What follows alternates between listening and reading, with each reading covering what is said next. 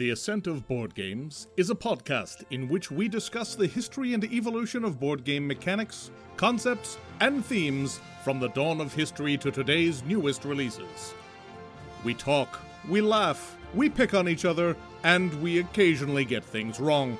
But we hope to provide both entertainment and education to today's discerning podcast listener, you.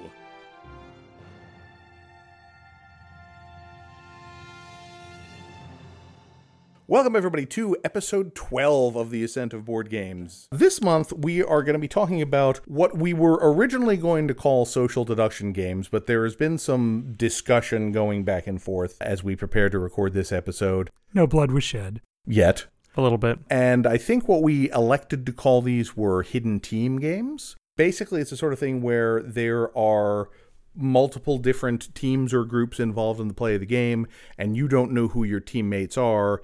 And one of the fundamental things you have to do in order to win the game is figure out who your friends are and who your enemies are. Mike, I think you had some more specific verbiage on this you wanted to add in. You're our house rules lawyer, so. I think you did a pretty good job. We're not saying that these aren't social deduction games, but we are specifically removing games whose primary mechanic is to bluff to your opponents. We're also going to be removing hidden traitor games specifically. However, there will be some conversation on that because team traitors are a thing and Yeah, as you've probably figured out if you listen to any of these episodes so far, there aren't a lot of hard and fast rules as far as what goes in where. We just kind of go with what feels like it's in the right episode, and there are definitely some corner cases we're going to be talking about. We've definitely got a three-way Venn diagram going on here, and we're going to try and cover one of those circles. So unless Frank has anything in his books of 1920 party games that we need to talk about. Frank, can you describe these books for our listener? First of all, they're physical books. Yes, on paper. One-use Kindles.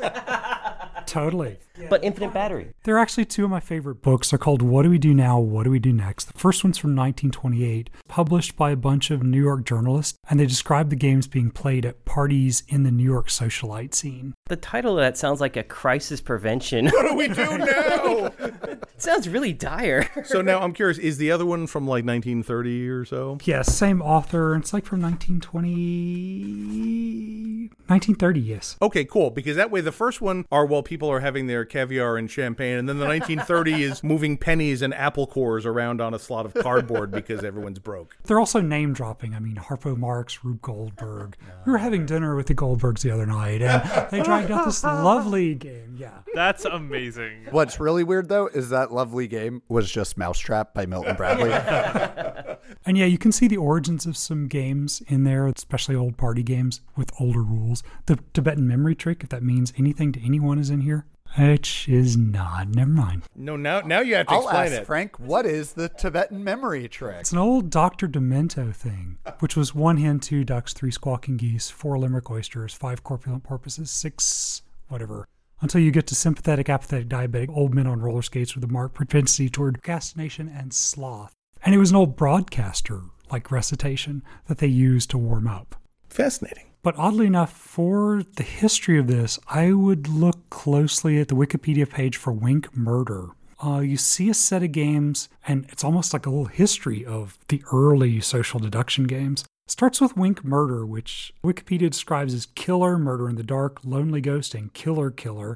I think Poison Dart was Mike's flavor of this game. This game actually, present day, I think is used a lot during camps. So I played this game when I went to summer camp as a kid, and I've recently taught it to some children that I work with. And it's less focus on blood, murder, death, assassin, and more on hey, you're a killer dart frog and you've got to stick your tongue out at somebody without getting caught, and that person gets poisoned and dies. Oh no. So still murder, just with still frogs. Murder, But it's with more frogs. adorable. So it's adorable. Right. But basically, the person murdered has to count silently to 5 and then drop dead. Mm-hmm. And the object's to catch who the murderer is by seeing them wink at someone else. Right, or stick their tongue out or whatever the rules are. Or call out j'accuse, I accuse, in which case everyone stops. It has to be seconded or something like that. As you read this description, the rules gradually get from the very simple, oh, he did it, and I saw him, to you need a second to actually accuse someone and start thinking about werewolf here, and you can kind of see the progression. The final version on this Wikipedia page is really interesting. They call it the slit throat variation. Players walk around a building in the dark, wandering the halls and rooms. You give out identities with Ace of Spades as a murderer, Kings are detective. And the other cards are all townspeople, the town mob. Sounds familiar. And the murderer kills someone by slitting their throat. They basically wink at them and then tells them where to go and lie down to die. When someone finds the body, they flip on the lights and call murder in the dark. But then the detectives gather everyone together in a town meeting at the end of each round, which is timed. And the detectives can choose to try to accuse a murder. One of the detectives can. Basically, if it's right, yay, the detectives are survive and win or whatever. If he's wrong, the townspeople form a mob and kill him. Sounds appropriate. That's just like how justice works here now, right? Yeah, pretty much. So I really like the mental image of this being played at the Great Gatsby parties and like a bunch of folks in these like tuxedos and fine dresses are just going around like pretending to murder each other. And there are a couple people who are getting really way too into it. Uh-huh. Hyperventilating and Yeah, there are a whole bunch of murder games in the books. it was a popular pastime in the 1920s. So that, I think, is a good segue into our first game on our list, which was the Werewolf, Are You a Werewolf? Werewolves of Miller's Hollow. Mafia. Don't forget Mafia. was I think actually the first. It was. Probably. Yeah, Correct. it was. We came up with a date in 1986, 1987 for Mafia, 1997 for Werewolf. To be clear, that's the first version that Board Game Geek lists, the first sort of published box version, but people have definitely been playing these games longer than that. Right. And Board Game Geek, I think, gave credit to Dmitry Davidoff for Mafia and Andrew Plotkin for Werewolf.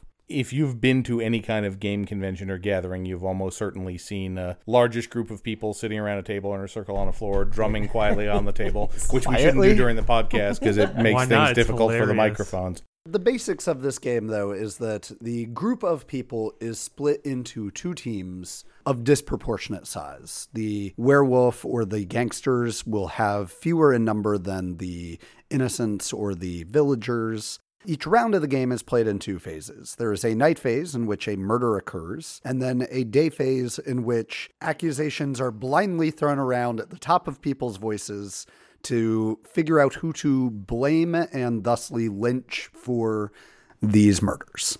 As the game has evolved, there have been more and more additional roles and things added. It's a game that you have a moderator. Everybody close your eyes. All right, werewolves, open your eyes, look at each other, recognize each other, close your eyes. Then they'll add additional people like the seer who can point at someone and find if they're a werewolf. There's umpteen different variations of it. I have a Templar variation somewhere in this house. I've got a Cthulhu I variation. have one of those as well. Yeah, there's a lot of flavors. And in fact, most of this episode is going to be talking about games that are in some way descended from the whole werewolf mafia family tree. I think the first time that I've saw the character role variants, though, in this game was with the Werewolves of Miller's Hollow, which That's I think true. is still one of my favorite versions of this, just because they really took that basic design and added some pretty art to it, and I'm a sucker for some pretty art.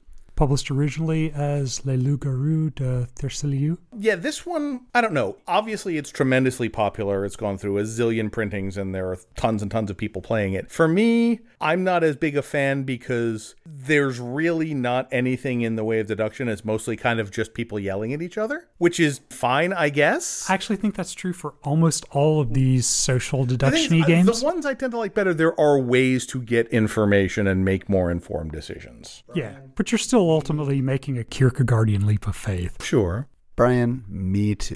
Yeah, I'll join in on this. I actually hate this game. I cannot stand it. And it's maybe just my personal preferences for types of games, but I don't like games where, as you said, people argue in the day phase, are accusing people of being a werewolf, and when your best defense is, nuh-uh, it's not an interesting game to me. I'm sorry, I cannot stand this game. Nuh-uh. I've tried it. Yeah. Thanks, Joe. I've tried it many times, and it's one of those games that gets suggested a lot because it can play an enormous amount of people. It's very easy to teach to people, and a lot of people really enjoy it. I'm not one of them, but this game almost has a cult-like following. Oh, yeah. I mean, there's conventions that are literally devoted to this single game and the variants thereof. Yeah, I mean, There's at no Dragon almost Con, there. there's a werewolf room that is going pretty much the entire 4-day weekend. Yeah, there's one in Georgia called Decepticon, which drives me crazy because I'm like, that's a Transformers word, you can't have it. It's extremely popular, and it's interesting because a lot of the people that I know that really like it have very similar personality types. Like this seems to be attractive to a very specific personality type. Yeah, people who are outgoing and like to talk a lot and argue, that's what this game is all about. If you're a debater, this is probably right up your alley. People that like to get into arguments love this game. That's like one of their primary things they enjoy. See, that's why I like games that have rules, so we can just look at them and solve the argument so we don't have to yell at each other. You're wrong, because it says this right here. I think at its core, this game was originally supposed to be like during the night phase when everybody's eyes are closed and these murders are happening. Like the players are listening to see if they hear somebody move so that they have something to base these accusations on. But most recent iterations of this game have caused like people all have to make noise during the night, which makes it difficult. And it does devolve kind of into, well, I think it was you because I don't want it to be me. Yeah. And like that is a thing that I also currently hate in games. But my secret shame here, guys, I went through a whole phase of this game. And this is a game for non-gamers. Oh, yeah. That said, if you play with a group that you know fairly well and have played Werewolf a lot with the entire group, I mean, a lot of it's just bluffing and being able to study, oh, yeah, he's lying, and knowing that level. I once, in a Werewolf game, and I used to play it extensively as well, but with a same group, got away with, I'm a werewolf, kill me. And you were, and they didn't? Yes. Fascinating. And so now a lot of people just look at me and go, I don't know what Frank's doing. I'm so confused. Don't they say that most of the time, regardless of what game you're playing? Pretty much. If you play this with the same group of people, there is a metagame that develops. Exactly. I don't feel fond enough of it to play it enough to get a metagame, but that's just me. I will say there is a bit of BYOF, bring your own fun to this game, where like there is something to be said about doing the whole thing in character. So like everybody is really acting up, being like scared villagers who are being picked off one at a time in the night. And just like that can be a lot of fun. And future iterations of this game that we will talk about, I think, bring out the best parts of this game without having it overstay their welcome. I mean, we had another case where one villager said, no, I woke up this morning bright-eyed and bushy-tailed. He lasted about 3 seconds after that. The next one we had on our list is definitely more of a game. It's called Incognito. It was originally released in 1988, re-released in a card game version in 1997. Past Brian was a bad person and neglected to mention that it was designed by Leo Colavini and Alex Randolph and originally published by Milton Bradley. It is a strictly 4-player game set during the Carnival in Venice. And basically there are 2 teams of spies who are, of course, wearing masks because Venice Carnival. And what you need to do is identify who your teammate is and then work with them to get the secret plans or whatever they are. Yeah, they have a separate mission they have to accomplish together. And it's definitely one of the first, if not the first, examples of these sort of board games with that sort of figure out who your partner is. If I remember correctly, in the original game, wasn't it that one player's signal was to wink and another one like scratch their chin, or there was like specific physical actions you had to do? There are physical actions you can, aside from the card passing, which for asking questions, which is a little more strongly deduction. Right. What makes this more social is that you can use specific signals to indicate to your partner when you figure them out, or just make signals, or make somebody else's signals or whatever. And there's very specific eye wink, tugging your ear or whatever. Both of the authors, Leo Colavini and Alex Randolph, are Italian. And there's an interesting game called Briscola, which is a trick-taking game for partners. And Briscola allows cheating. Specifically by using little facial tics and winks to signal to your partner. And the part of the game is about catching your opponents and realizing, oh, he has that. Okay. I did not know that. Basically, some of the signals are very like Briscola, and that's what makes the game charming. Aside from the production, which is gloriously Carnival Venice. Yeah, I mean, the art's great. Well, and then the figurines, right? You have 4 figures. You have the tall, the short, the fat, and the skinny. I think it's the Jason, 4 figures. it's not okay to stereotype people like that. That is officially in the rules. Thank you very much. But the little pawns are great. And the, what's it called? Phantom of Prophecy that allows you to know which things are allowed to move is an amazing little, like, figurine of a carnival mask with 3 spots for colored... Yeah, and then colored balls. Yeah, to tell you which you can move. I was genuinely surprised at how good the production value was on this one. Milton Bradley, yeah. It's been a minute since we've played this game, but I really enjoyed it. Talking about it, I kind of want to go back and revisit it a little bit. I've got a new edition. Ares put out a new edition. I'm curious to see if they tweak the rules any. The new edition has a 5th player option where someone can play as the ambassador. Oh, cool. Yeah, the And they just ambassador's have to goal. figure out who everyone else Exactly, is. They yeah. don't have to do anything. They just have to know who's who. I have to say this because I love the names. So the teams are always the same people. It's Lord Fiddlebottom and Colonel Bubble versus Agent X and Madame Zaza. Yes. Oh, I have not actually played this. We played the 1997 card version of this game. Which is, the board game's better. I remember enjoying the card game version. Okay. Well, then you should definitely play the board game version. The Ares version looks really pretty. Like, the pieces are really nice. Yeah, the pawns are awesome. I was really impressed. So the Italian hits keep on coming. We have Bang, released in 2002, published by DV Giochi. DV Giochi. Yes, exactly what Frank said. Designed by Emilio Sciarra? I love that we give Joe these names. Emiliano Sciarra. Emiliano Sciarra. I did it. I said Beautiful. it That with was my beautiful. mouth. It was beautiful. You said it with conviction I and did it. intensity. I We got totally it. believe it. Future Beautiful. Brian, good luck editing. These are always entertaining.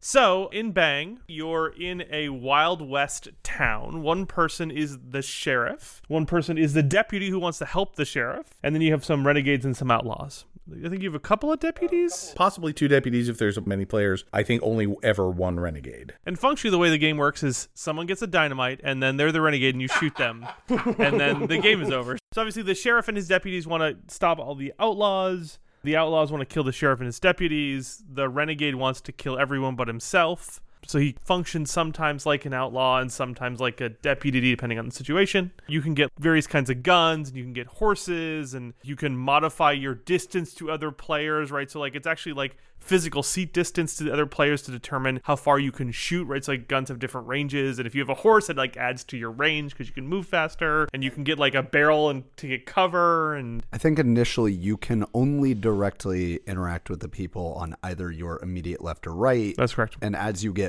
better equipment, you can suddenly be affecting people halfway across the table for you, which they may or may not be expecting. Sure. Right. And also, if you kill someone, then the person on the other side of them is now 1 away from you. You also have a role function, like a person who you are, which gives you like a secret ability. I remember Calamity Jane, she can like fire multiple times or something. Yeah, I don't think that's secret. I think actually you reveal I think it's who public, you yes, are, yes, but yes. not your You know role. you're right. I think the sheriff starts the game revealed. He does. He also gets a bonus for being the sheriff. He gets more health, I think. Because he's the immediate target. And basically, this is the first game, certainly the first big successful game, where you really had the sort of not just 2 teams, but kind of multiple different roles within the team and that sort of nebulous character like the renegade. So you start off, well, you know who the sheriff is. And the sheriff's probably not going to start off shooting people because he doesn't know who anyone is. And then eventually one of the outlaws is going to be in a position to take a shot at the sheriff. And that's when the deduction starts. So it's like, all right, if Mike is an outlaw and Frank shoots at Mike, then Frank is probably a deputy or he's the renegade because the renegade is like helping the sheriff until all the outlaws are dead. There's a whole sort of multi-level deduction process there that this really kicked off.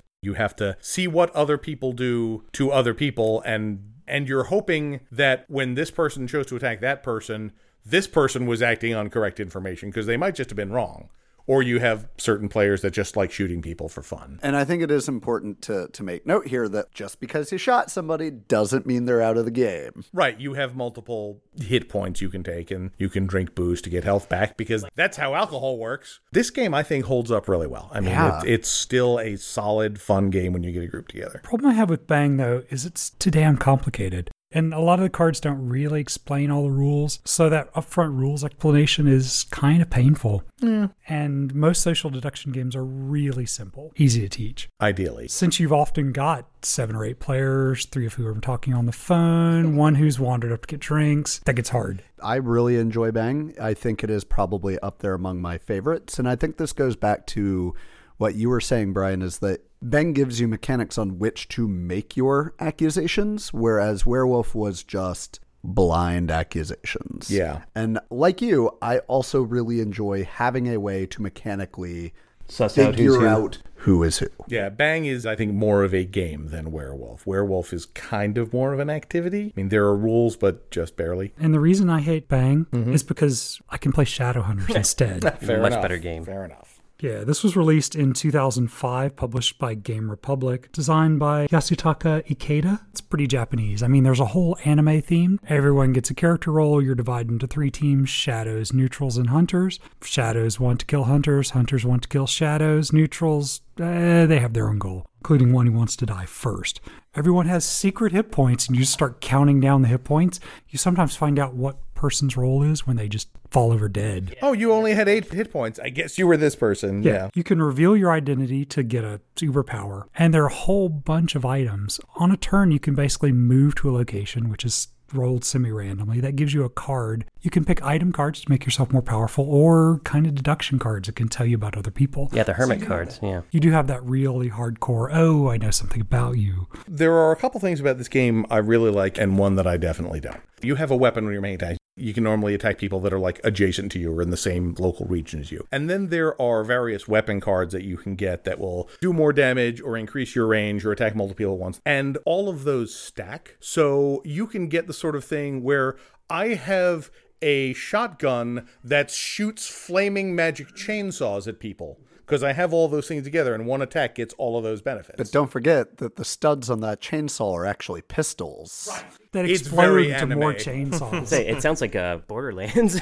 Yeah. The only problem I have with this game, and unfortunately it's kind of a big one, is the font and the printing. Yes. It's in really small, really not easy to read print. It's like black on dark brown. It's an extremely difficult game to read. Bad Zev, what were you thinking? Exactly. If someone were to re-release this with a better, when I say graphic design, the art's perfect. Art's for great, it, yeah. But the ability to read the cards could be so much better than it is, and then I think I would play this game more. And along those same lines, like, this game plays up to 8 players, and that board is really obnoxiously small when you try to fit 8 people around it. I mean, there's certainly enough space on the board for everything, because other than the player pawns, there's not much there. Right. But in terms of just being able to see and reach it. Right. That board is, I think, too small for the player count, but is the perfect size for component size. Like, that is not the issue. But, like, if you're sitting at one end of the table, you're going to have to be like, hey, hand me a card, please. Or, like, pass this card down to that person on the other end, or whatever. Easy solution, Mike. You just set up a Kickstarter and make an obnoxiously overpriced game mat for it, and I'll buy it. Only if I include minutes. Big tiles, yeah. Yes, A nice neoprene mat and some miniatures that are totally which meaningless. you won't use because you're keeping your role secret. Right. You get to take out the miniature when you reveal your role to use your superpowers, or when you die. And you put the miniature in front of you, indicating that you've used your once a game ability. Let's We've release solved this it. right All now. right, off we go.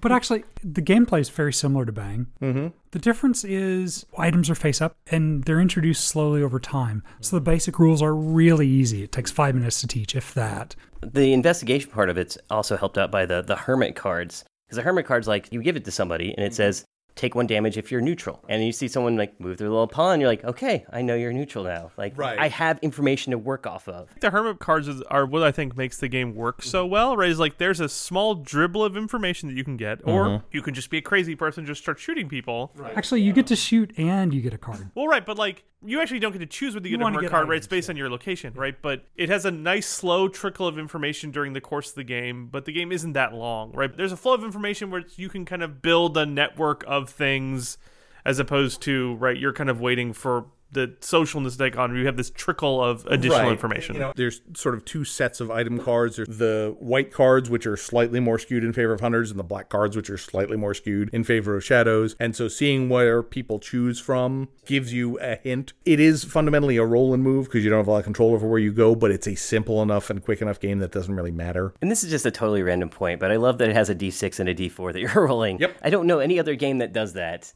And it's also done for movement as well as the damage that you do, because it's the difference between the 2 dice values, that's how much damage you do to somebody. I see Frank trying to come up with another game that does that. I'm very curious if there's another one. You've said Frank's trigger words, which are, I think this is the only game that does X. And that immediately triggers a database search in his brain. Yep. Yeah. I really like the fact that one of the bad guys that could randomly be in any game has the ability to just lie on these deduction cards. Like, they're all if-then statements, and his special power is you can lie. You can just answer whatever you want. Yep. Which adds just enough uncertainty in there. The next one we had is one that I had for a while, and it disappeared from my box at a convention some years back, and I haven't been able to find another copy, although it has, I think, been recently re-released. I've got one, so just remind me. Do you have mine? Maybe. No, probably not. It is a game which was originally released only in German called Die Kutsfahrt zur Teufelsberg, which is translated to Coach Ride to the Devil's Castle. The original was in 2006, released by Odlungsspiel, by Michael Palm and Lukas Zach. It was released in 2010 as Castle of the Devil. And like most of these, you've got a group of people who are on two different teams. The concept is this is all taking place on the coach ride on your way to this haunted castle where occult rituals are going to be taking place. And basically, you need to figure out who your teammates are. And between you, you have to collect a set of items that are sacred to your team. Inside the coach? Yeah, exactly. I love the visual of it. Thanks. You sort of see these people, kind of look at each other, passing each other things, doing each other things. I want to say that setup reminds me of, I think it was a Coen Brothers movie that just came out on Netflix, The Ballad of something. Anyway, it's a movie of shorts, and they had a short of three people and a coach. Spoilers. It basically followed the same Four setup. or five people in a coach, and yeah, it's awesome. It was really good. But anyway, it's a fun little game because it comes in a box that's about the size of a 3x5 card. One of those It's little a deck tiny of cards. boxes. Odlum published all their games as deck of cards. But there's a lot of gameplay in there. It's got items, and you can turn up and use the items to do things. You have other actions which involve investigating people to figure out who they are. And of course, you can pass things to people. It's your basic 3 actions. And you announce once you have all your items in your group, you can basically announce it. They go, "We won." Oh, you're on the other team. Yeah, you didn't. You weren't. Oh, yeah. Yeah. There's a lot of that, the final announcement, familiar to deduction game people. Because if you screw up, your entire team loses. So don't screw up. This next game on our list is kind of an edge case with the rules that we set up at the top of the episode. And that's, I think, going to be one of the more famous hidden role games in the board game collection, which is Battlestar Galactica. I actually think we're just sneaking this in because we all wanted to talk about it. We really do. I mean, this is a great game. It fits, but again, it's an interesting edge case. So this game came out in 2008 and was designed by Corey Knieska. And this was also published in cahoots with Sci-Fi Channel when they were releasing the remake of Battlestar Galactica. And this game is good. This game is real good. It is probably the best integration of the theme with the gameplay. That's not called Dune. Okay, fair. I'll give you that. But Galacta's real good at capturing the feeling of the series. Man, what's the deal with these games that have great integrations with theme that go out of print? Dune's gone, Battlestar's gone. Dune's coming back. It's coming back, I know. Also, Eventually. they've Don't you say Rex, they've motherfucker. also republished it No, stop talking. So in this game, at the beginning of the game, each player selects a character from the Battlestar Galactica show. They all have their own special abilities as well as skill cards that they can select from. And there are 5 flavors of skill cards in the base game that each have their own kind of special powers and unique effects. In addition to their characters, each person is distributed a secret loyalty card, which is either you are a Cylon or you are not a Cylon. Or maybe. We'll get to Wait that. for it. Throughout the game, you are all floating through the vastness of space where bad things just keep happening. Most of those bad things are Cylons, but also human nature. Those skill cards must be played into a pool at the end of every round to overcome these bad things. And really, the best that you can hope for is nothing happens. But to further muddy the waters, all these skill cards are played face down, and 2 cards from the Destiny deck, which is a mixture of all the different colored cards, is also added to each one. Yeah, and the way it works is the point values of certain types of cards are added together to make the total. Point values of other types of cards are subtracted from that. So you may have Cylons who are secretly playing their cards of the wrong color, and if they just play one, they're reducing the score. But they say, oh, no, the Destiny deck must have put that in. Oh, no, we failed. You know there are Cylons out there. You just don't know who they are. No, guys, I'm totally helping. It's fine. To make things worse, after you are approximately halfway through the game, everyone gets a second loyalty card. So whereas you were playing as a human the first round of the game, the second round of the game, you might be... Suddenly you start hearing all along the watchtower for no apparent reason.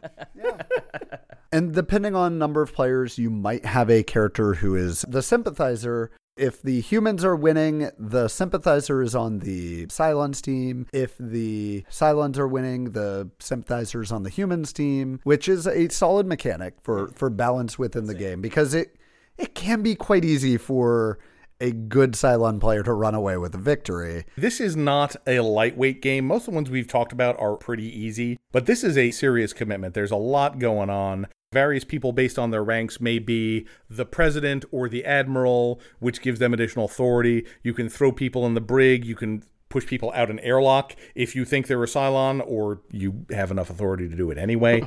There's also a whole space battle component going on because you're also being attacked by Cylon ships at the same time. There's a lot of layers going on. Now, just as a point of order here, I will point out that the initial game's combat was not great. Every so often, instead of having to deal with one of those votes that we had mentioned, ships would just show up and your pilots are like, yes, I finally have something to do.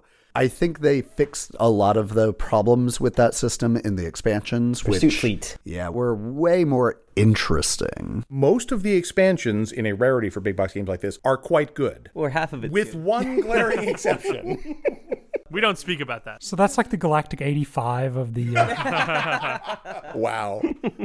Yeah, the Pegasus expansion has two bits. One is the Pegasus, which is functionally a second Battlestar that they come along the way, and it's really good, and it adds a lot of groovy mechanics. And then there is New Caprica, which is an alternate endgame, which you should just not play.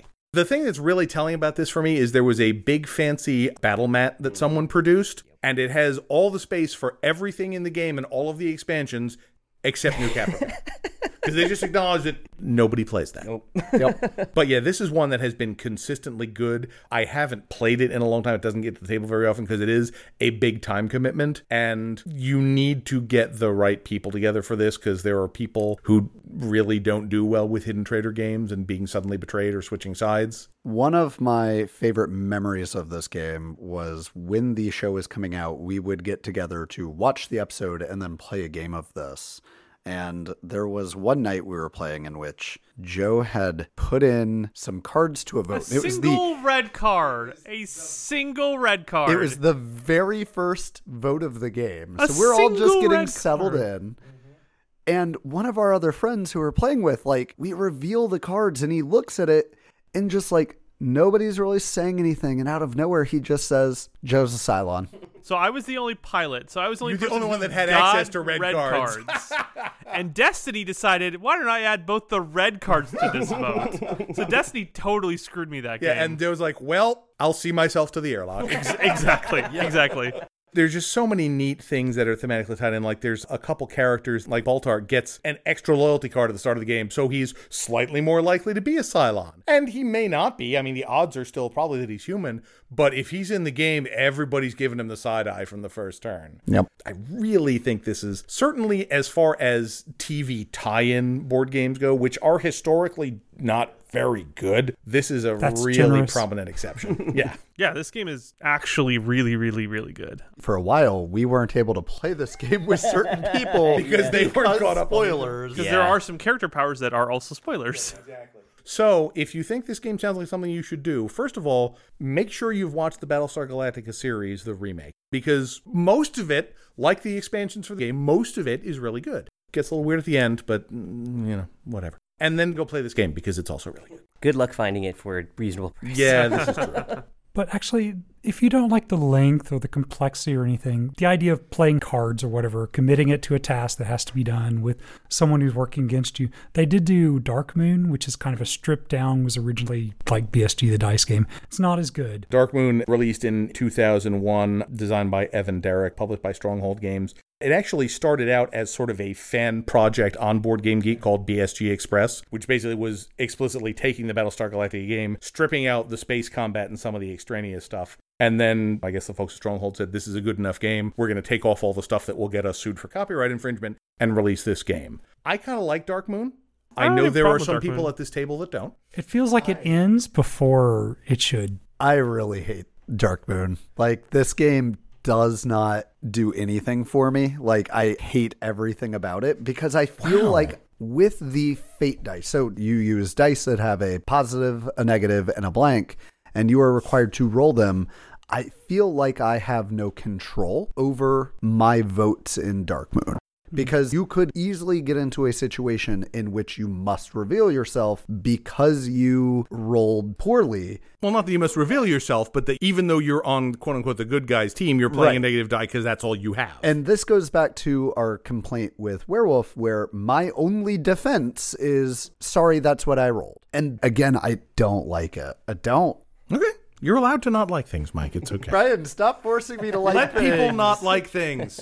Yeah, the distillation of the various card colors and numbers into dice that you roll, I think, was the distillation I like the least into Darkmoon from Battlestar. Because, like, the card system in Battlestar gives you a ton of flexibility. And part of the reason it gives you a ton of flexibility is because there are other things you can use the cards on. Right. So they're a resource. So you might not use them on votes. You might use them on other things. And you have some control over what cards you have. Right. But because Darkmoon doesn't have that, they distilled it down to this dice rolling mechanic, which, like Mike said, there is sometimes the defense of, well, I rolled 3 negatives. Sorry, guys. So if you're looking for a shorter thing that gives the BSG feel, you may want to look at Darkmoon, but it is I like Darkmoon. It is not a perfect transition. It's a perfectly I would cromulent much rather game. play BSG if I had the time. Yeah, it's a perfectly cromulent game. There's that idea of playing cards to a common task and, allowing the traders to screw up the task and make it harder for the players. If you decide to take out just all the theme and concentrate strictly on the social deduction aspects, you'd have The Resistance. 2009 was originally web published, interesting, but more notably by Indie Boards and Cards designed by Don Eskridge. And this is a very simple game. You have 2 teams, the Resistance and the Imperial Spies. Each round, the Resistance tries to carry out a mission. One person becomes a Resistance leader, chooses a group of people to go on the mission, and of course, half of them are spies, half of them are Resistance people. Then the people commit cards to the task. If any one of those is a traitor or whatever fail card, then the task fails. And you play best out of 7, best out of 5. Yeah, first to 3. First to 3. That's the game. I mean, literally, that is all Very it is. simple. So it's like, okay, I know one of the people who was on that last mission is a traitor, but I also need to have a certain number of people on this next mission, so I'm going to have to pick some of them. Yep, there also were some cards that gave you one-shot powers to give you a little more information into the game. Yeah, plot cards. Yeah. There was a second version of it, if you will, called The Resistance Avalon, released a few years later, which is set in Arthurian Britain, but it's still basically the same concept. You have King Arthur's knights and you have Mordred's agents going on it. Well, they added roles too, right? Yeah, there are roles in it. So Avalon adds a seer role, Merlin, and Merlin knows who the bad guys are, who Mordred's minions are. But of course, if basically the bad guys fail, they can try to identify Merlin. And you'll see that mechanic of, we get one last shot to reveal the counter traitor in a few other games. Right, and that is kind of a throwback to the seer in Werewolf, which is kind of the first role that wasn't a werewolf, which is basically, I'm a person who can open my eyes, point at someone, figure out if werewolf or not. And in Werewolf, of course, you can't just say, aha, Mike's a werewolf, because then the other werewolves know you're the seer and will murder you immediately. So. And it's the same kind of strategy here for Merlin, where it's like, hey, Merlin has all the information, but can't use it freely. Yeah. Which is interesting. Oh, dramatic irony. I do like that they specifically say you can combine this with the Resistance, because of course you have dystopian future people with knights. Why not? Sure. I'd watch that TV show. Gradually, you've gotten roles. Yeah, this is another one of those games that falls into the category of, we have 8 to 9 people for a game night, and we all want to play the same game. Well, that severely limits the list of games we can play. Let's play The Resistance. The Resistance games are sort of the platonic ideal of a social deduction game. They're really good examples of the genre. So if you only get one, you're probably not going wrong with either of those. The Resistance did include one nice thing. Everyone's in the game. And you'll see a lot of these games, Yeah, no elimination. especially Mafia Werewolf, have player elimination. Right. Even Battlestar gives you a very limited role if you're taken Right. out of the game. Shadowhunters obviously drops you, etc. I think The Resistance is a perfectly fine game. Again, it gets dangerously close to that. I'm going to make decisions without enough information to get more information. And it's fine. Like, it works. It doesn't really do anything for me. And I think that's going to be important for the future development of these games. I think a lot of them take a page from Resistance. And they're all meh, in my opinion. Actually, The Resistance is pretty dry. I mean, it's so cut and dry. I mean, Yeah. And whereas Werewolf, you get into the character, the voting, lynching, and everything. Resistance is choose, yes, no, play cards. It's very go. mechanical. Yeah, I mean, in Werewolf, at least, everybody knows what a werewolf is, and you can chew on that scenery a little bit. Whereas in Resistance, it's just like, oh, I'm one person in the space future that disagrees with the other people in the space future. Yeah. It's extremely boiled down, for sure. It has a theme because they say it has a theme, and then they make the hilarious effort to say, oh, well, these other games are in the same universe. Oh, ooh. Same universe. Does it actually say generic. they're in the same universe? Yeah. There's I think Ku says it's a Resistance universe game. You're like, really? No, not really. Like, who cares? Did you love the universe of Resistance? If so, what are you making up? I really like indie boarding games. Like, they've done a solid job, and the components of Resistance are good. The art is good. The cardboard is thick. It is just a dry game. Now, if you want flavor, our next one is, we've actually seen this made into a sort of hidden team deduction game a number of times. I don't think anyone has quite nailed it, which is a shame because the theme is tailor-made for it. What we're talking about is The Thing. This was a 2010 release by Mark Chaplin. It was just a web-published game. And it is based on the classic John Carpenter movie, The Thing, where basically you've got a bunch of people at an Antarctic outpost, an alien organism shows up, and it is able to sort of take the form of other people. So it starts with one infected person, and then over the course of the game, they can gradually corrupt more people to their side. I think this is the first one, our example, where you've got, other than sort of the mid-game Cylon switch, this is one where you're actively able to take actions to grow your team. I didn't do that. Processing. No. I have an extremely rare game from Splatterspellen from the mid-90s called Beast, which is basically a game based on The Thing, which lets you grow your team, has this weird puzzle, and I think it's a horrible game. I still kept my copy because I'm just obsessed with Splatter. There's only so many of them out there. And they only did like a couple hundred or so. I hate to point out a common theme among all of these games that we've just talked about, but like, I feel like the mechanic in which the trader can grow their team is not good. Yet. Yeah. You've got basically a deck of events that's got sort of a 3-act structure that sort of models the flow of the movie. And basically the Thing is trying to either assimilate all the humans or construct a saucer it can use to return home. The humans are trying to get away and get on the helicopter to get to the coast without bringing the Thing with them. It's a fine little game. And again, it's a theme and a concept that really cries out for a really good game. Yep. There's been another one called The Thing at Outpost 31. There was another one recently, Who Goes There? Oh. There's a bunch of games out there that are all sort of based on this thing, and none of them have quite nailed it, and that makes me sad. The one we played at Gaming Days, that one was pretty good. Fine. We weren't playing it very well, but it was fine. What was that one? I cannot remember the name I think of it's it. Who Goes There. Who Goes There? Which yeah. was the There. name of the original short story that inspired The Thing. Correct. I actually like Who Goes There. There's some weird edge cases that were kind of strange, like Where we were like, people were stuck inside the building. yeah, when people were stuck inside the building. But like largely, I mean, I think that was mostly like experience more than anything else. But like, I think Who Goes There is a really good addition of that. Yeah, I was of that enjoying it game. while we were playing it. Yeah. I haven't actually played that one. I so saw maybe- y'all playing it, and the only thing that I took away from y'all playing Who Goes There is somebody was sleeping with a dog. Yes. You can sleep with the dogs and not take damage when you're outside. When you go to sleep, you have to sleep with someone else. Never or go you to take sleep a alone. penalty, or you get dealt like a random card, right? But if you sleep with the Thing, congratulations, you're on their team now. That's how the trader passing and then works. one guy starts with a dog, so you can just sleep with your dog. You can just sleep with his dog, right? That counts. Although, scene if you from the remember John the Carpenter movie, movie. the dog was originally The Thing, so that may not be your best choice. The one other thing I want to mention about the 2010 Thing game is that the expansion they released has, I think, the best title ever, which is The Thing, Man is the Warmest Place to Hide, That's pretty good. which is just profoundly creepy and awesome at the same time. I love that all the cards that are is just like screenshots of the movie. Like it's especially since the movie's so schlocky and delightful. I mean, I'm Schlocky?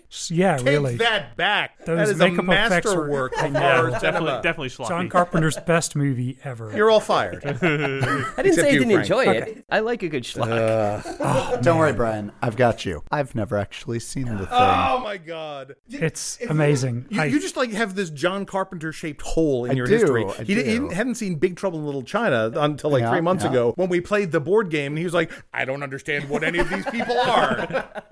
Oh man, that must be a different I think experience. Joe actually strapped him to the couch at I that did. point and Yeah. made him watch the movie. Yeah, man. And that movie is weird. Yes, and Yes. brilliant. How about They Live? I mean, obey. No. Should we just go through all John Carpenter movies? I haven't Somebody's seen getting a any box of them. I'm set. pulling it up right now. Oh, man. I am cognizantly aware of the thing within the zeitgeist of society. You just haven't actually I seen just the haven't movie. actually seen it. You should see John the Carpenter movie. did Dark A Star, which is the only way you can say that movie name, Dark A Star. Have And not that seen is it. another Oh, fascinating man. movie. Dark Star is great because it's a movie that has a bomb, a sentient bomb, that decides partway through the movie that it has to fulfill its purpose by exploding. Sure. And like you have long sequences of the pilot trying to convince the bomb not to explode yet. It's amazing. Yep.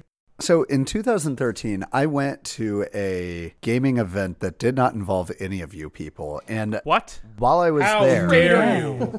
I played what I think is probably my favorite social deduction game, hidden roles, hidden teams game of all time, which is Fantasy Flight's 2013 release of Bloodbound, designed by Kaylee Krinzer. In this game, every player is a vampire of one of two clans. You've got the Clan of the Beast and the Clan of the Rose, also known as Blue Team and Red Team. And your objective is to kill the leader of the opposing clan.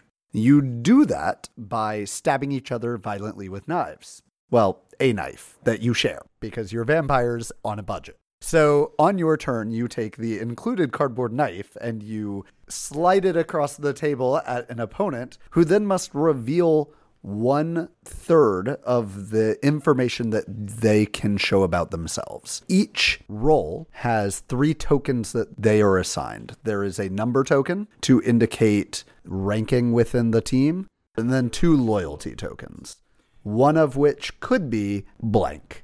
And so every time that you make an accusation at somebody, they are forced to reveal some aspect of the information about them. So it's got this great slow trickle of information, but also you as the person who is being accused gets to pick what you reveal. So you could reveal your blank loyalty token, you could reveal your number, which allows you to use your special power. Then you get the knife and can make the next accusation. Yeah, they do some really neat things in this game. The person you're trying to take out on the opposite team is the one with the lowest number. Right? Yes, so the number 1 character is the elder. But they might not be in the If game. they're not in the game, then the number 2. And if they're not in the game, then the number 3. If someone reveals a number 3, it's like, you might be the leader, but I need to figure out who the other people are. Because if you kill the wrong person, your team loses. The thing I really like about this game is the game ends when a single person is killed, Yes, no player elimination. which is so great because at that point, everyone flips over all their stuff and you figure out if you won or lost. Yep. Right, and that's it. You're just done. Actually, the thing I like about the game most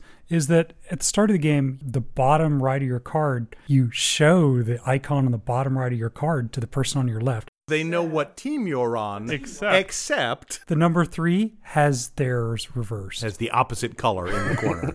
If somebody reveals a number 3, The person to the right who saw that at the start of the game just looks at them and it's like, now I have to recalibrate everything based on what you did because you're on the other team. There is an option for an odd number of players with the Inquisitor, which is meh. right, like they want neither team to win because they're the humans and don't play this game with Yeah, an no, odd just number. play it with an even number. It's much better. It works to continue the game, but I've never seen Inquisitor win. One of my favorite powers, though, is the one that says, from now on, you're trying to kill the lowest ranking person on our team instead. That's actually the elder's power. So if the elder figures out that, the jig is up, he's been discovered, if he flips over his token, the opposing team is now trying to kill the lowest ranked person on your highest team. rank. Highest number, Highest which number, is the lowest. yeah. Yeah, exactly. And then there's bodyguards who can jump in the way and intercept an attack that's aimed at someone else. It's a fun game. Yeah, it's a fun game. It's really light. It's very, very core. I have a very small amount of information. I'm going to piece together a web of interactions based on that single piece of information that I have.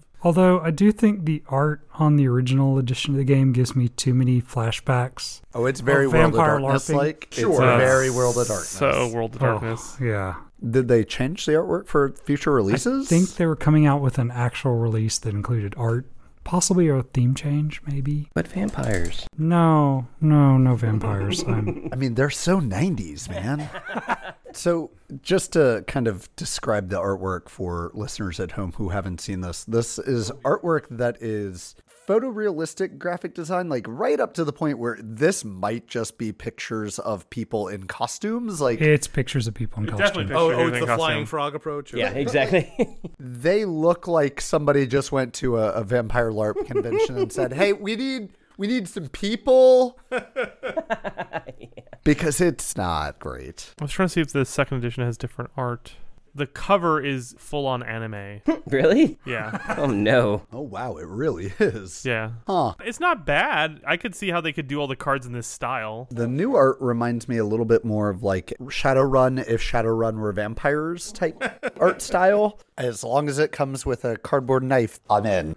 So the next one we want to talk about, which is again just a variation on the theme, but one that I think works pretty well. 2 Rooms and a Boom came out in 2013, designed by Alan Girding and Sean McCoy from Tuesday Night Games. You have 2 separate teams of people. They are officially the red team and the blue team. There is a president on one side and a bomber on the other side. And basically, they're separated into 2 rooms. There's no communication between them. And the people in each room basically elect a leader. And the people within each room are allowed to share their loyalty cards however they want.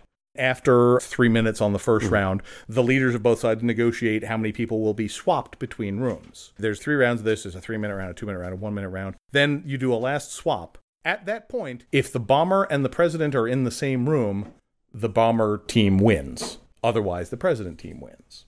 It's sort of the kind of thing you've got with the Resistance games. A group of people have to do things together, and some subset of them may be on the other team. It's more like the werewolfy thing in that it's kind of wide open as far as what you decide to show people and how you make those decisions. It's an interesting exercise in kind of big group think. Again, you have to play with the right group of people. It's not necessarily a hardcore gamers game, but I think it's entertaining. I feel like this harkens back to those games that we talked about at the top of the episode from the 1920s, where it's like somebody just took a social exercise and put it in a box and called it a game. Because, like, that's definitely what 2 Rooms and a Boom feels like. You could very easily play this game with a deck of playing cards. Sure. I mean, they do have a lot of alternate variant rules. There's literally 2 other teams of stuff, including one guy who is a drunk and just kind of randomly is on one team or the other. I like that it has timed rounds. That's interesting. It's certainly a concise game. Yeah. It limits the amount of just yelling at people that you'll get in a long game of Werewolf. Although sometimes the same people are yelling, they're just yelling faster. That's fair. And that's More less efficient yelling. comprehensively. I mean, sometimes you just need to yell faster. I mean, like that's just the way politics work. So moving on from terrorism onto murder mysteries, the next one we want to cover is Deception Murder in Hong Kong, released in 2014 by Jolly Thinkers, designed by Toby Ho. In this game, one player is playing the forensic scientist who actually knows the details of the crime. They're the ones who actually understand everything. They've got the perfect knowledge. They have to try and get the other players, who are all playing investigators, to come to the same conclusion that they did. The trick is that one of the other investigators is also the murderer. So you're essentially having a forensic investigator select keywords off of tile sets to give information about where the murder was committed, how it was committed. There's one other third piece of information I can't recall. Motive, maybe. Yeah. It's a weird cross between like Mysterium. social deduction and Mysterium Yeah. and It feels like Codenames. When you were describing it, I was thinking, man, this game sounds a lot like Mysterium. Yes. It does. It's Is one of these basically- players a ghost? Is that what's going on? It's a ghost investigator. It's really weird. Yeah, the forensic investigator is really restricted on what they can say. It's Yes. pretty much just one word off the key cards, but it is literally patterned after Mysterium. Fascinating. I like Mysterium a lot. Yeah. Have you not played this show? I have not. Oh, okay. I've got it. It plays well at large player counts, which is where it kind of fits in my collection, and it's easy to teach. Plays up to 12 people? That's nonsense. Yeah, Yeah, because well, I mean, I it's like reckon there's that the high. killer, and then the killer may have associates. Yeah, they're accomplices, yeah. Right, exactly. Everyone has like descriptions randomly dealt out of where they were during the murder or whatever. And basically the forensic investigator is trying to pin one of them by giving clues that don't really relate to those cards. Yeah. Although sometimes you could just have a bad draw of cards. Like one time Like when I was every the game of murderer. Mysterium. Yeah, exactly. One game I was the actual murderer, and like my weapons that I committed the crime with were so unbelievably obvious based on the keywords they could use that it was a very short game. And there's not much you can do. Yeah, you can argue back and forth with each other. It's like, oh, well, I think that the forensic scientist is trying to give us this information with this thing that clearly implicates Yes, well, when he me. said lumberjack, he didn't mean chainsaw. He meant red shirts, Right, clearly. exactly. Their shirts, it's the most classic thing about them. That's the first thing you think of with Lumberjacks. Sure. I think of the Monty Python song, actually. And I think there's a mechanism for the forensic scientists to be able to discard one of the tiles that they have if they're just like, none of these apply, this is garbage.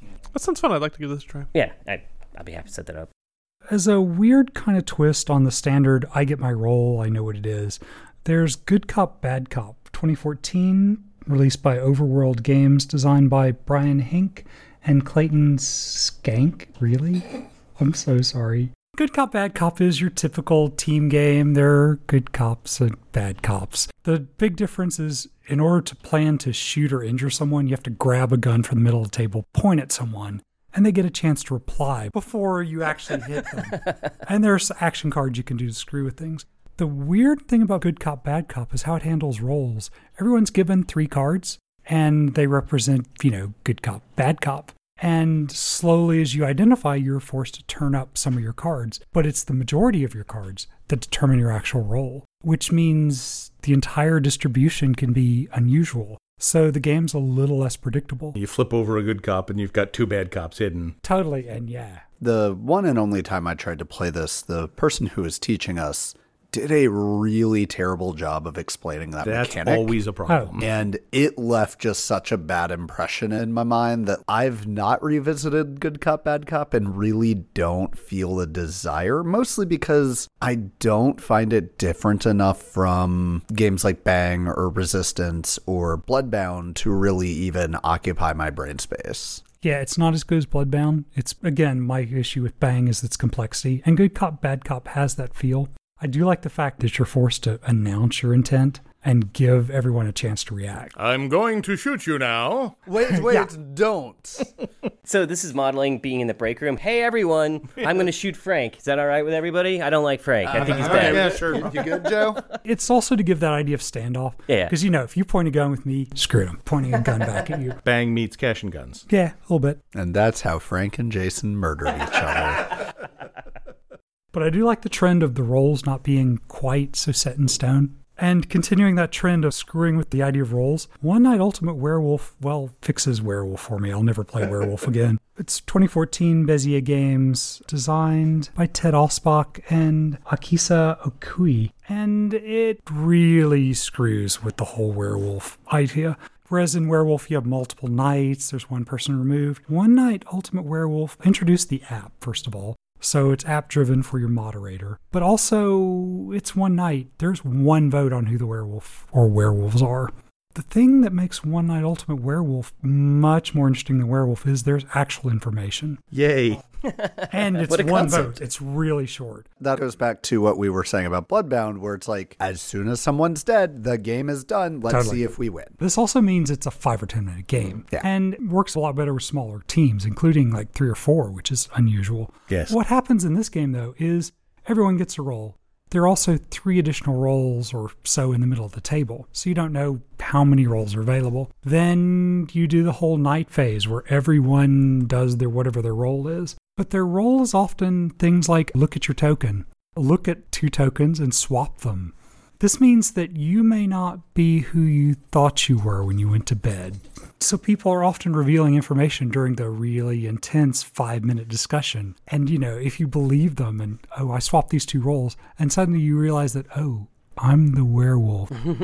You don't look at your roll again when you wake up? Unless you had a roll that lets you look. Okay. You don't. So you don't even know who... Oh, wow. I really hate it when I go to sleep as one person, wake up as somebody different. That's the worst. Yeah, I mean, that happens so damn often. In that tiny little 5 minutes, you're often starting with a lie just to try to throw people off, to get people to reveal information that might reveal a swap. It might tell you who you really are. What's really going on. And all this happens in such a tiny amount of time, all the deceit, fluffing and everything. Uh-huh. It's awesome. It certainly does sound like more of a game than Werewolf. Oh, totally. I would probably play that. They continue this development of that game. There's One Night Ultimate Vampire and One Night Ultimate Alien that add just more roles.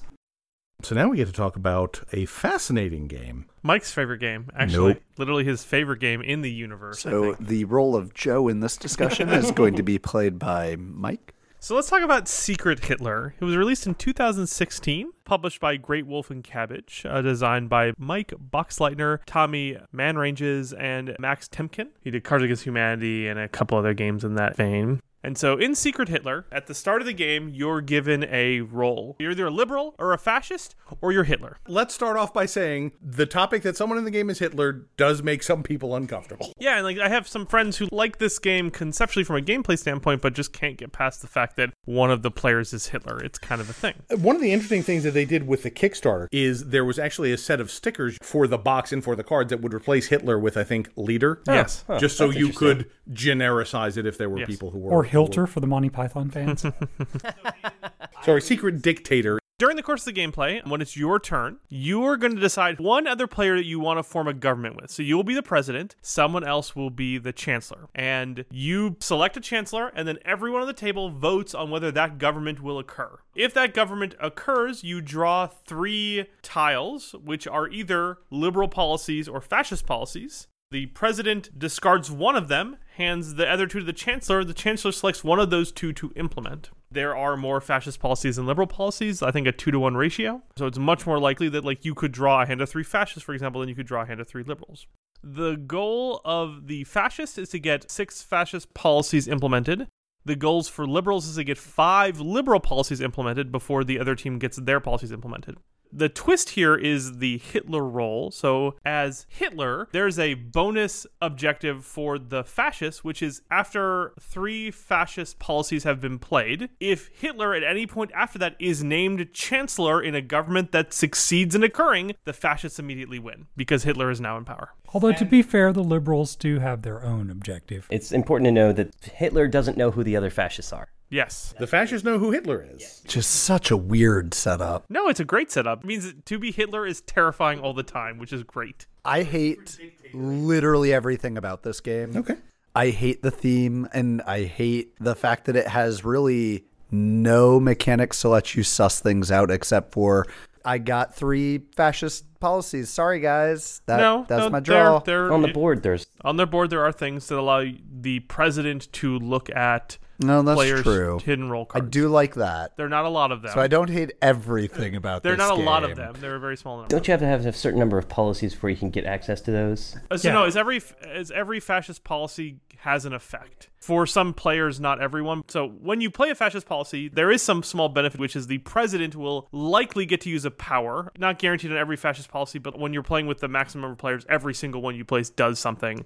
And it's either like look at someone else's alignment card or it's kill someone. And so if the liberals kill Hitler, they win. I really don't like that this game is, in essence, a 2-player game played as part of a group. Because really, if you are neither the chancellor or the president, you're part of the discussion, but... You still get to vote on the government. You still vote on whether the government occurs or not. And the game is hyper fast, right? So like the game plays in about 45 minutes. If that. Turn of a government takes like a minute or 2, right? Because it's like, I select a chancellor, everyone votes.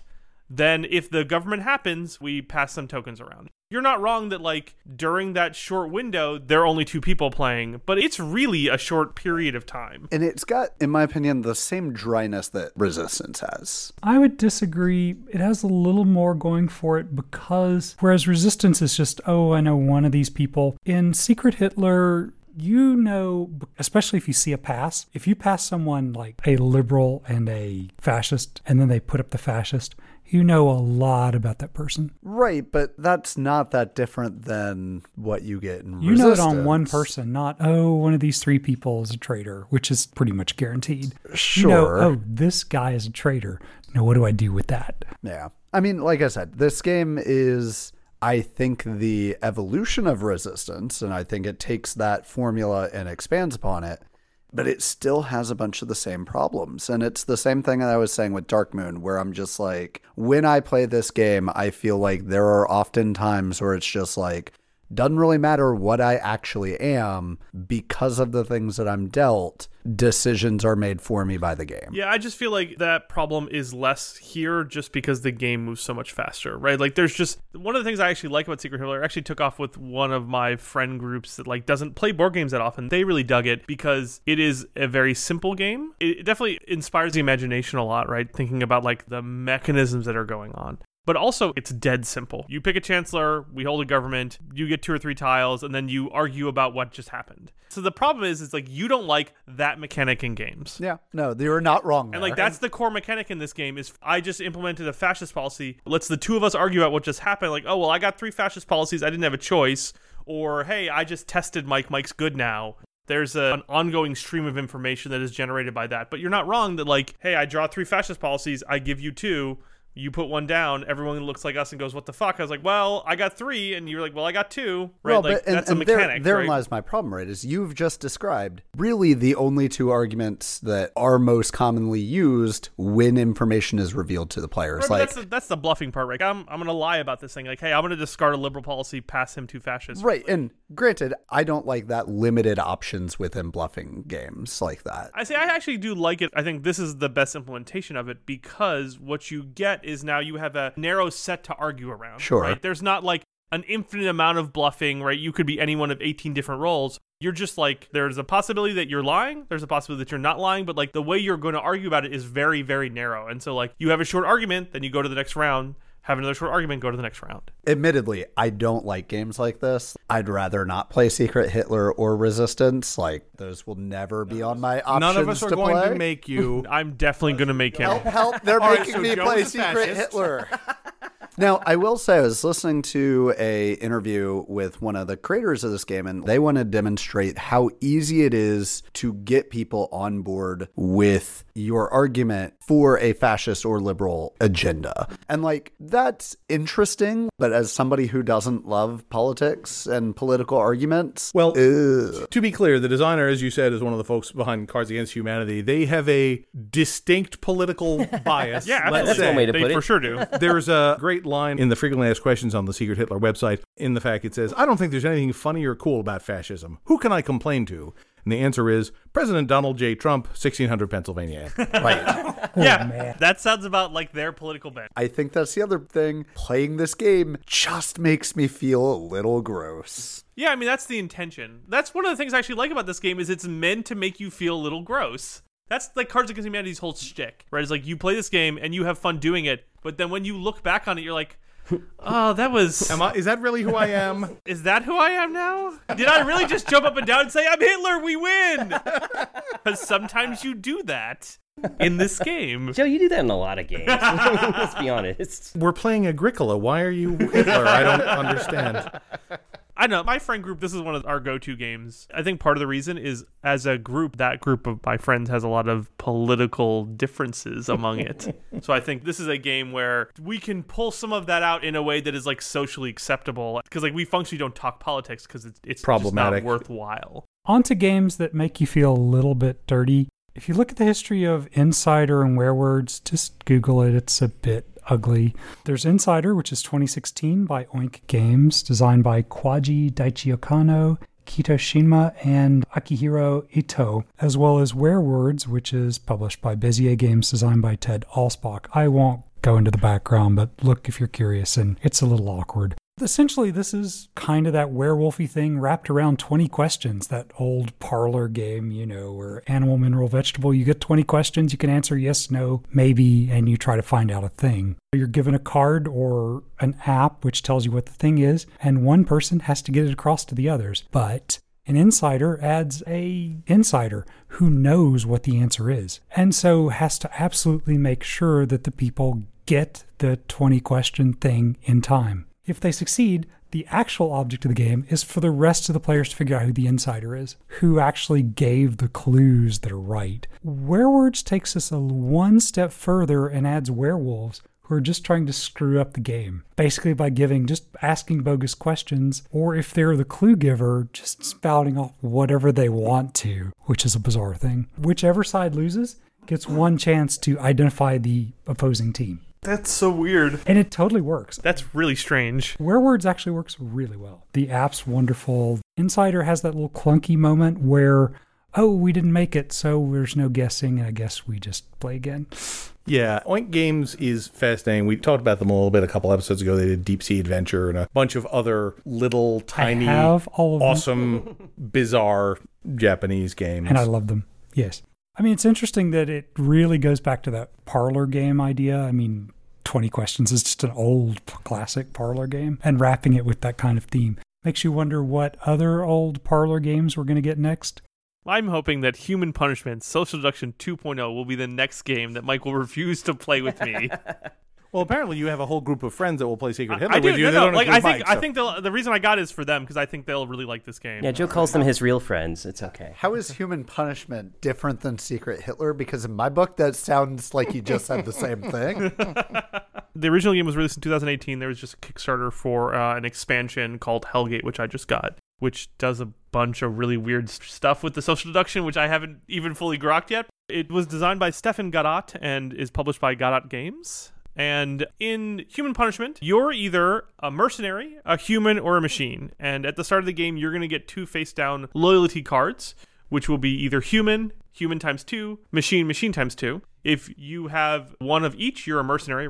If you're more human, you're human. If you're more robot, you're robot. More human than human? More human than human. One of the interesting things is at the start of the game, there are a couple of weapons that are laid out in the center of the table, which are the weapons that the players can use during the game as they kind of reveal what other players are. And then on your turn, you either look at someone's face-down card, or equip a weapon and shoot it at someone, or you draw a program. And programs are cards that kind of like are the engine of discovery. They'll either allow you to do something special, or they'll allow you some long-term power. And there are a couple of loyalty cards in the program deck. So if you draw a loyalty card in the program deck, that is now part of your set of loyalty cards, which no one knows about, and might change your faction during the course of the game. As the humans, you're trying to defeat all the machines. As the machines, you're trying to defeat all the humans. And as the mercenary, you're trying to be the last one standing. I mean, that does actually sound really interesting. And just from your description there, like, it's funny how many of those mechanics I'm like, oh, they clearly borrowed that from Bang, and Right, they clearly exactly. borrowed that from Avalon. But again, Journey of Self-Discovery here, folks,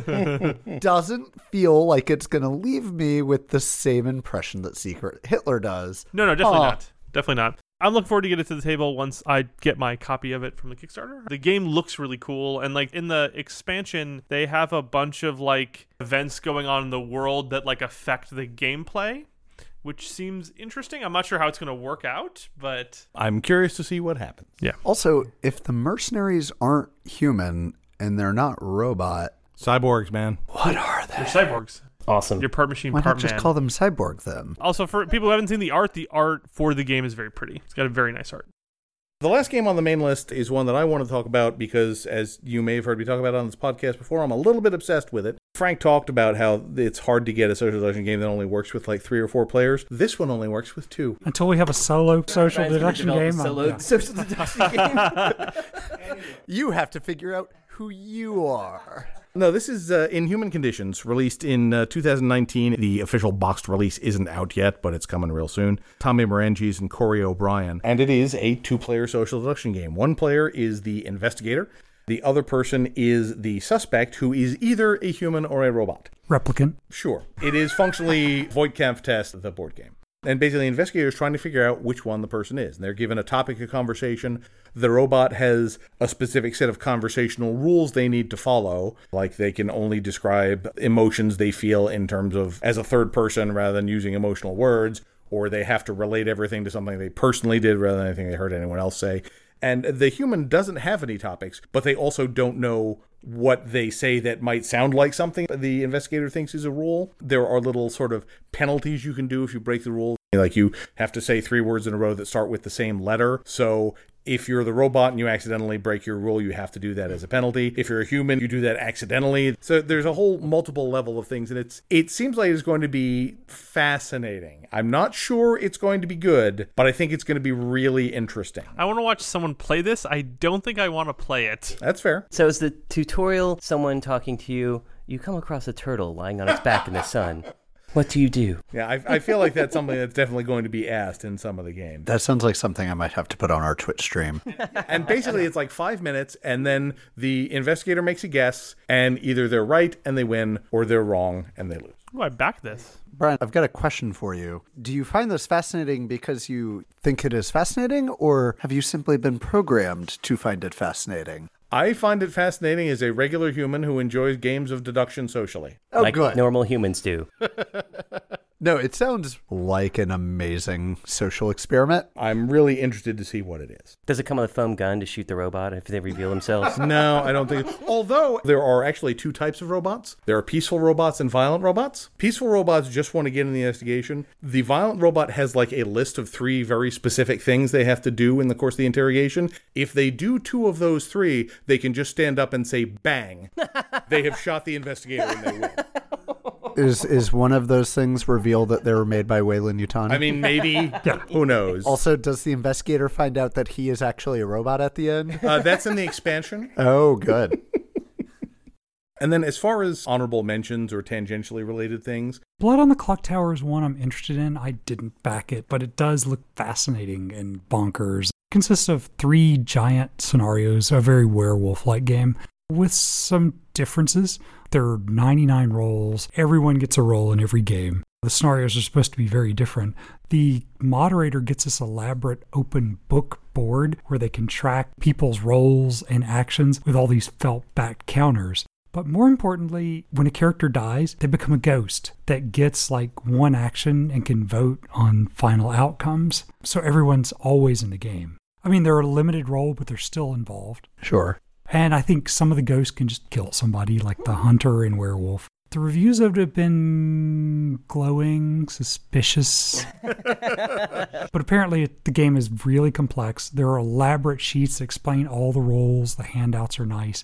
It's also a werewolf game that's like $100. Yeah, that was part of the controversy, how expensive it was. All the components in the box looks really nice. There's a lot of components, a ton of player aids, and yeah. that is about everything for this episode. Tune in next month for our first anniversary episode. Very exciting. It's probably not going to be anything special, but I mean, a live we're play hyping it up. Forcing Mike to play all the games he hates. Yep. As long as we also make Joe play all the game he hates. That's going to be a long episode, man. Yeah, it Joe is. hates a lot of games. So anyway, thanks for listening. As always, we would love to get your feedback on Facebook or Twitter, or an iTunes review would be great. It really does help. And in the meantime, don't forget to vote on our poll at ascentofboardgames.com to tell us what types of games you'd like us to talk about next. We do actually look at those. That's why we're here. That's one of the reasons that led us to do this particular episode. So tell us what you like and tell us what you don't like. We'll ignore that part. Thanks again, and we will talk to you next month.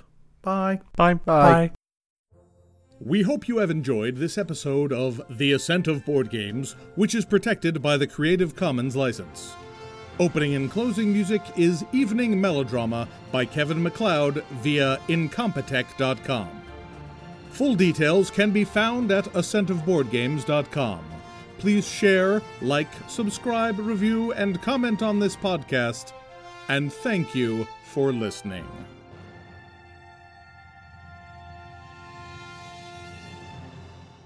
We've gone to a silly place. Well, we're silly people. It happens.